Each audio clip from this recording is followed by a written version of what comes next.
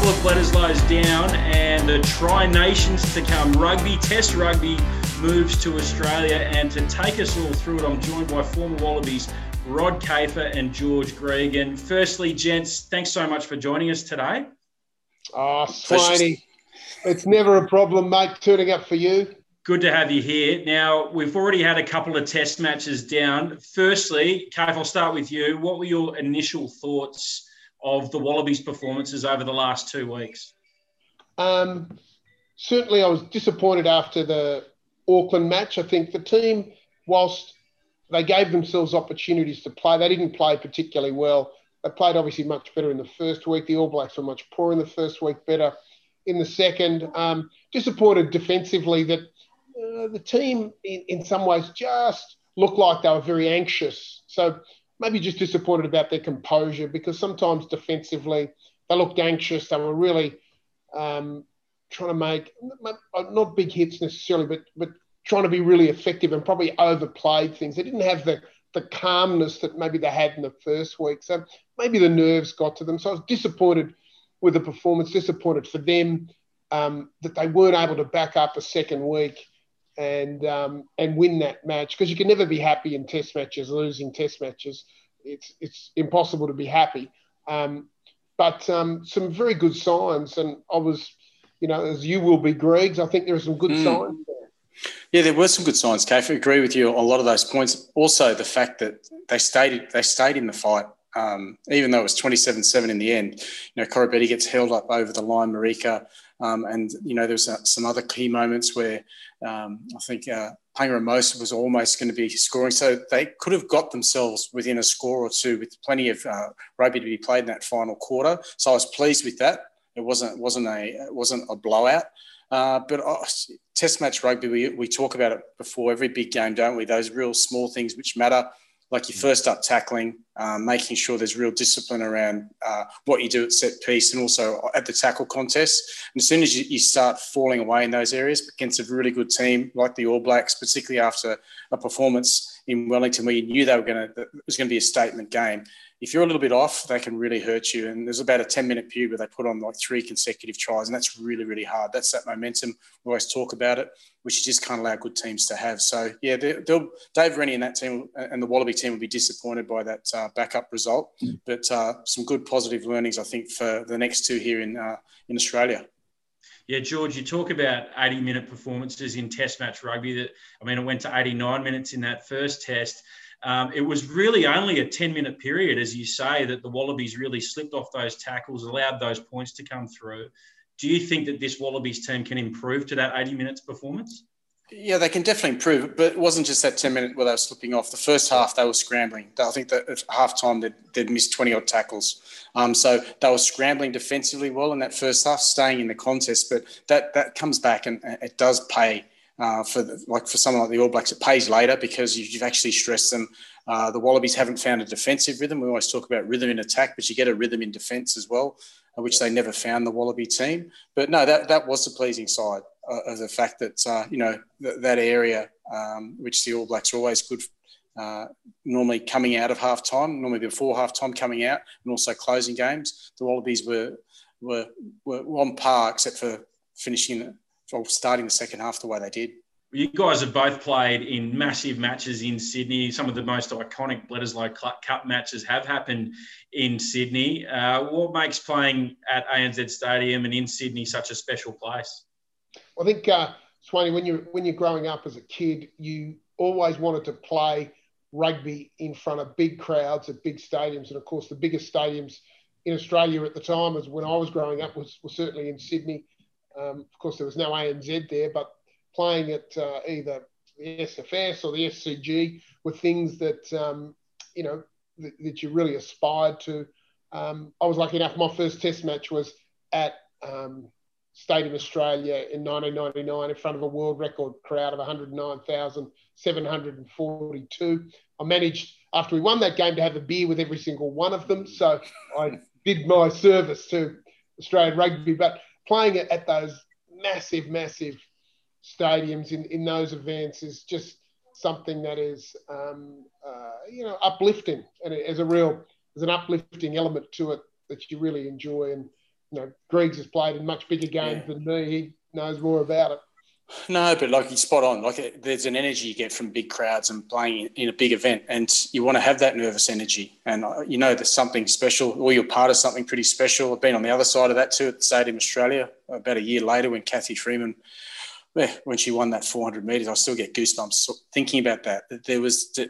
You're part of something really, really special. And I think that's what live sport does, but particularly when you've got rugby union, Wallabies, All Blacks, it's game on. The series is game on. Particularly, the Wallabies need to win these next two to win the Bledisloe, but they definitely need to win the next one to make the second one in Brisbane the decider. So, yeah, there's that edginess to this sort of game, which the players will feel, but it'll definitely come through with the support. Even though it might be at 50% in next week, it's still going to be an incredible energy, which the players will feed off due to what's been an unusual year where they've been playing in front of empty stadiums. All of a sudden, you're playing in front of 40,000. We saw that result of that in Wellington and in Auckland. There's a great energy which comes through on the field, but also through the television as well. You've both also played in do-or-die clashes, and for the Bledisloe Cup to stay alive, this is a do-or-die clash for the Wallabies. So what have they got to do now to win this test against the All Blacks this coming week? God, Swaney, where do you start? Where do you want to start? Just pick a place on the field and we can talk you through it. But I think test matches are always decided by how stable your forward pack and how well your forward pack play, really. And if the Wallabies have scrummaged actually very, very well throughout the first couple of games, no doubt. It's a very even scrum battle. Line out is an issue. And some people sort of say, why is set piece so important? Because you only have a couple of a couple of moments in the game where it's important. But it provides continuity of possession. If you can consistently win your own set piece and deny the opposition, you get more of the ball in good parts of the field. And that's what becomes so important. And it also is very good for the team morale when you're winning and dominating set piece. It really gives you a bit of a boost. We have, for too long a period of time, been on the wrong side of that. We've got a scrum that is certainly competitive. Our line out will be under pressure. Then there are all the other aspects of the game that we know: attack, defence, kicking, et cetera, et cetera, et cetera. But I think if we can lock down our set piece and ensure that we can get possession, then at least we give ourselves an opportunity to apply pressure to the All Blacks. And that's what's key. It's getting pressure on the opposition. Just the last one on this one, Greg. Is this Wallabies team capable of those sorts of gains in this week? Yeah, I think they are. I think I'd add a little bit, like when it's these sort of matches, it becomes a bit primal. Like you've just got to do all the technical and you go through all the strategy. That's really, really important. You do that before every game. But in games like this, it's about winning every single contest that's available to win throughout the course of 80 minutes and giving yourself the best opportunity to beat whoever's on the opposing team who's part of that contest. It could be the tackle. It could be the breakdown.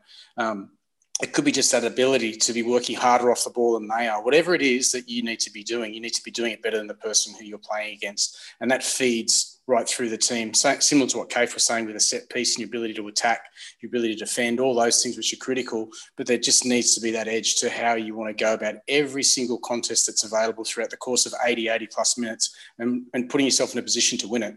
And I think it doesn't matter what code it is, particularly when it comes to collision sports. The ones who do that, they often finish on the right side of the ledger because they've just won all those small little battles within the course of the game.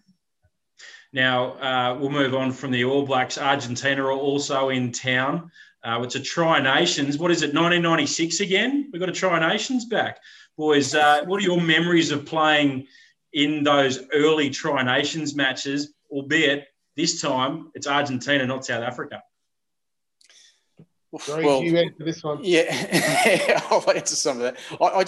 What I found was obviously was the home and away piece, and this is going to be unique because it's all being played in the Australian bubble between Queensland and New South Wales. So it's a really unique Tri-Nation, so to speak. But my early memories were like when you played away, it's that whole home and away. It never gets easier, but even more so then, it was really, really tough. And we played against 96, 97 when it first started. That was a very, very good All Blacks team. You're talking about your Zinzan Brooks, your Frankie Bunces, Walter Littles. You got your Sean Fitzpatricks, the young Marshalls, your young Mertens, some really, really good players. A young guy called Jonah Lomu starting to emerge. But they were able to replicate their form, be it in New Zealand, wherever they travelled. And that's what the good teams do. And I think that's the challenge of the Tri-Nations, because you know when you play away from home, that it's going to be difficult because the teams will lift for all the reasons you spoke about, a big game which is coming up for the Wallabies All Blacks, but also the fact that when you're at home, you know how important it is to get that home ground advantage and get that win. So that home and away and the challenge of being able to replicate your good performances at home away was a big part of the learnings of Tri-Nations. It took the Wallaby team probably till 99, 2000. Oh, no, 98. We played in a decider against the Bockies over there at Ellis Park, but we just weren't able to get the job done. But you learn about playing big games away from the comfort of your home ground. And the Argies here, Argentina, KAFER, what are you expecting from the Pumas? They've got Mario Ledesma and now Michael Cheika in camp with them as well. So there's a bit of inside intel there probably, albeit from last year, but they know this Wallabies team very well. They definitely do. And we know the Argentinian team, what to expect from them. They play up fast. They try to play under Mario, a very fast brand of rugby, try to use the ball a lot through the hands. They've got a judicious kicking game and a reasonable set piece. We should talk about how good they were previously. That was in another era. The set piece is okay. It's not outstanding. It's good and it's serviceable. But they do offer a slightly different threat. And again, they are a team who play on the emotional side of the game. When they get a roll on, they're very hard to beat. If you can deny them the roll, they can then sometimes go a little bit quiet. And that's going to be what the Wallabies will want to do, is just to be able to exert their own pressure on the Argentinian side and not succumb to when Argentina gets momentum. Momentum in rugby, as George was talking about before, those little, the one on every single battle in rugby delivers you the opportunity to take momentum from the opposition. It's what the Argentinian sides, when they play well, do that very well. They use it when they've got it. Sometimes the trick in rugby is to deny the opposition for as long as you can, and when you get it, exploit it. George, you were talking about the touring aspect of rugby before. The Argentinians and the All Blacks are going to be on tour in a bubble together. Does that galvanise a team being on tour? You've been on many rugby tours before. I know being on rugby tours with you blokes as commentators, you galvanise as a team. That's true. It is. It's always shared memories, shared experiences you don't get unless you're together for long periods of time. And it's fantastic for building unity, that lovely thing called team spirit, and just that whole togetherness, which you only get from spending quality time together. And when you're on tour like these guys are, you need a bit of a break from each other as well, but you get to know each other, and that's coaches, players, every single one. Has a role to play when you're on a touring party, but you got to have some time off as well. But I think they're going to really enjoy this. Like it's Australia, it's COVID free. Well, there's a bits of COVID, but like in terms of the environment compared to other parts of the world, it's a pretty amazing time of year to be playing rugby. It's a bit of a celebration of, I think, international rugby and international sport for us to be playing in front of, like, even though they're going to be 50 to 60% filled stadiums, but who knows, that might even grow over the course of the 6 weeks. But I think from a touring perspective, mate, as a team, you can talk about it, you can plan, you can do all your pre-seasons, you can be, even during these first 2 weeks that the Wallabies have been together, that time being in New Zealand, it brings a real glue to your team. But it also can, if you're not on the right side of the ledger, it also gets to test your team because you might go through some tough times. So I think that's what's part of being together on a tour is all about. It's not always going to be rosy, but you're going to work through it together, and being together for extended periods of time brings that. And as I said, on KAFER could probably elaborate a bit more. You got to have that time away from it as well to really enjoy the experience of playing in a different country, in a different environment. And that's not always just worried about playing footy and looking at chalkboards, is it? No, I agree, Gregs. And the great thing is, Swanee, having toured with you, you've got that ethos about you. You understand how to tour around rugby. Feel free to cut any of that footage from you in the pub in 2015 Rugby World Cup, singing songs. Just drop it in, Swanee. Drop it in. People would love to see it. Just don't put that one of me in there. You know which one. But put your own one in there. There'll be none of that this year, unfortunately. I would think with the bubbles happening. Give me a player to watch. Who's a guy that you want to see stand out from any team? But yeah, give me one guy to watch, Cave. Well, I think the easy ones are Caleb Clark is an easy one. Yeah. And I was, again, that's just simple. And everyone there goes, of course you're going to say him, what a standout. But I remember seeing Caleb when he first, he played in the TENS competition in Brisbane. Whenever that was, it might have been 3 years ago. I can't remember. It might have been 3 years. It's 2 years ago. Yeah. Was it 2 years ago? And he came onto the scene. He was 18 years old, fresh out of school. And I interviewed him after one of the matches. And I was just really taken aback by how mature he was and the type of character he was. I wasn't surprised, having got to know his father both on and off the field, trying to tackle his old man who had legs as big as tree trunks, Sir Ronnie Clark, who was a great player for both the All Blacks and for the Auckland Blues at the time. I used to have to pick his old man up on the drift in defence. I'd be at 12, he'd be at 13. And oh my God, he gave you nightmares. So seeing the son of a man who's, of a father whose legs I'd tried to wrap up, and having the opportunity to interview him, for me was a very, personal moment. It was a great sort of moment of this coming of age. And I got to then do a function in New Zealand at one of the local clubs before one of the Bledisloes, maybe 2 years ago, and Ronnie was there. It was his local club out in West Auckland, and Ronnie was there, and I sat with Ronnie, had lunch with him, and we chatted a lot about family and what Ronnie's doing in the community in Auckland, working with youth, and it was just a great thing. So the long answer to the question, Swanee, is Caleb Clark is Caleb Clark. I'm really interested in watching the development, just watching him evolve as a player, because what we've seen is actually only the start of his journey into international rugby, and he's a standout performer last week. This kid will get better and better and better, and that is an ominous sign for the Wallabies and for everyone else who has to front it. Greg, who's the player to watch from your end, mate? Yeah, well, I'd like to get the study guide out once we get more of what the complete Argentinian squad is, because they've just got a tradition over the last 5 years of just producing outstanding back three players who often have come through the sevens program. So I know there'll be something special with incredible footwork, the ability to ball play as well, really dangerous from counter-attack. They're a team you don't want to kick to, and that's because they've always got a wonderful back three.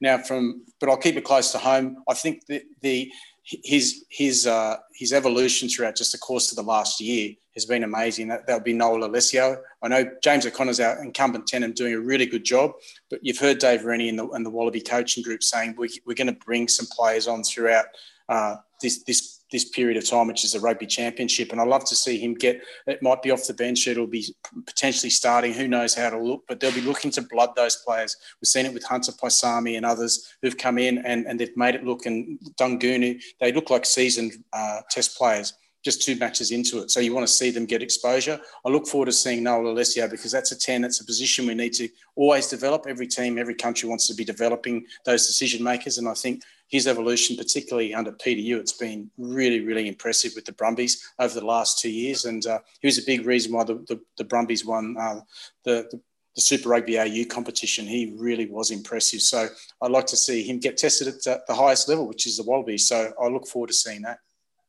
Here, gents. Well, look, you're going to be involved over the next 6 weeks. It's going to be fantastic. Tri Nations. We're really looking forward to it. So thank you for your time today, and we'll see you over the course of the next 6 weeks. See you soon, Swanee. Thanks, Swanee. And thank you at home as well. As I said, the Tri Nations kicks off on October 31st with Australia v New Zealand at ANZ Stadium. You can catch it all live on Fox Sports.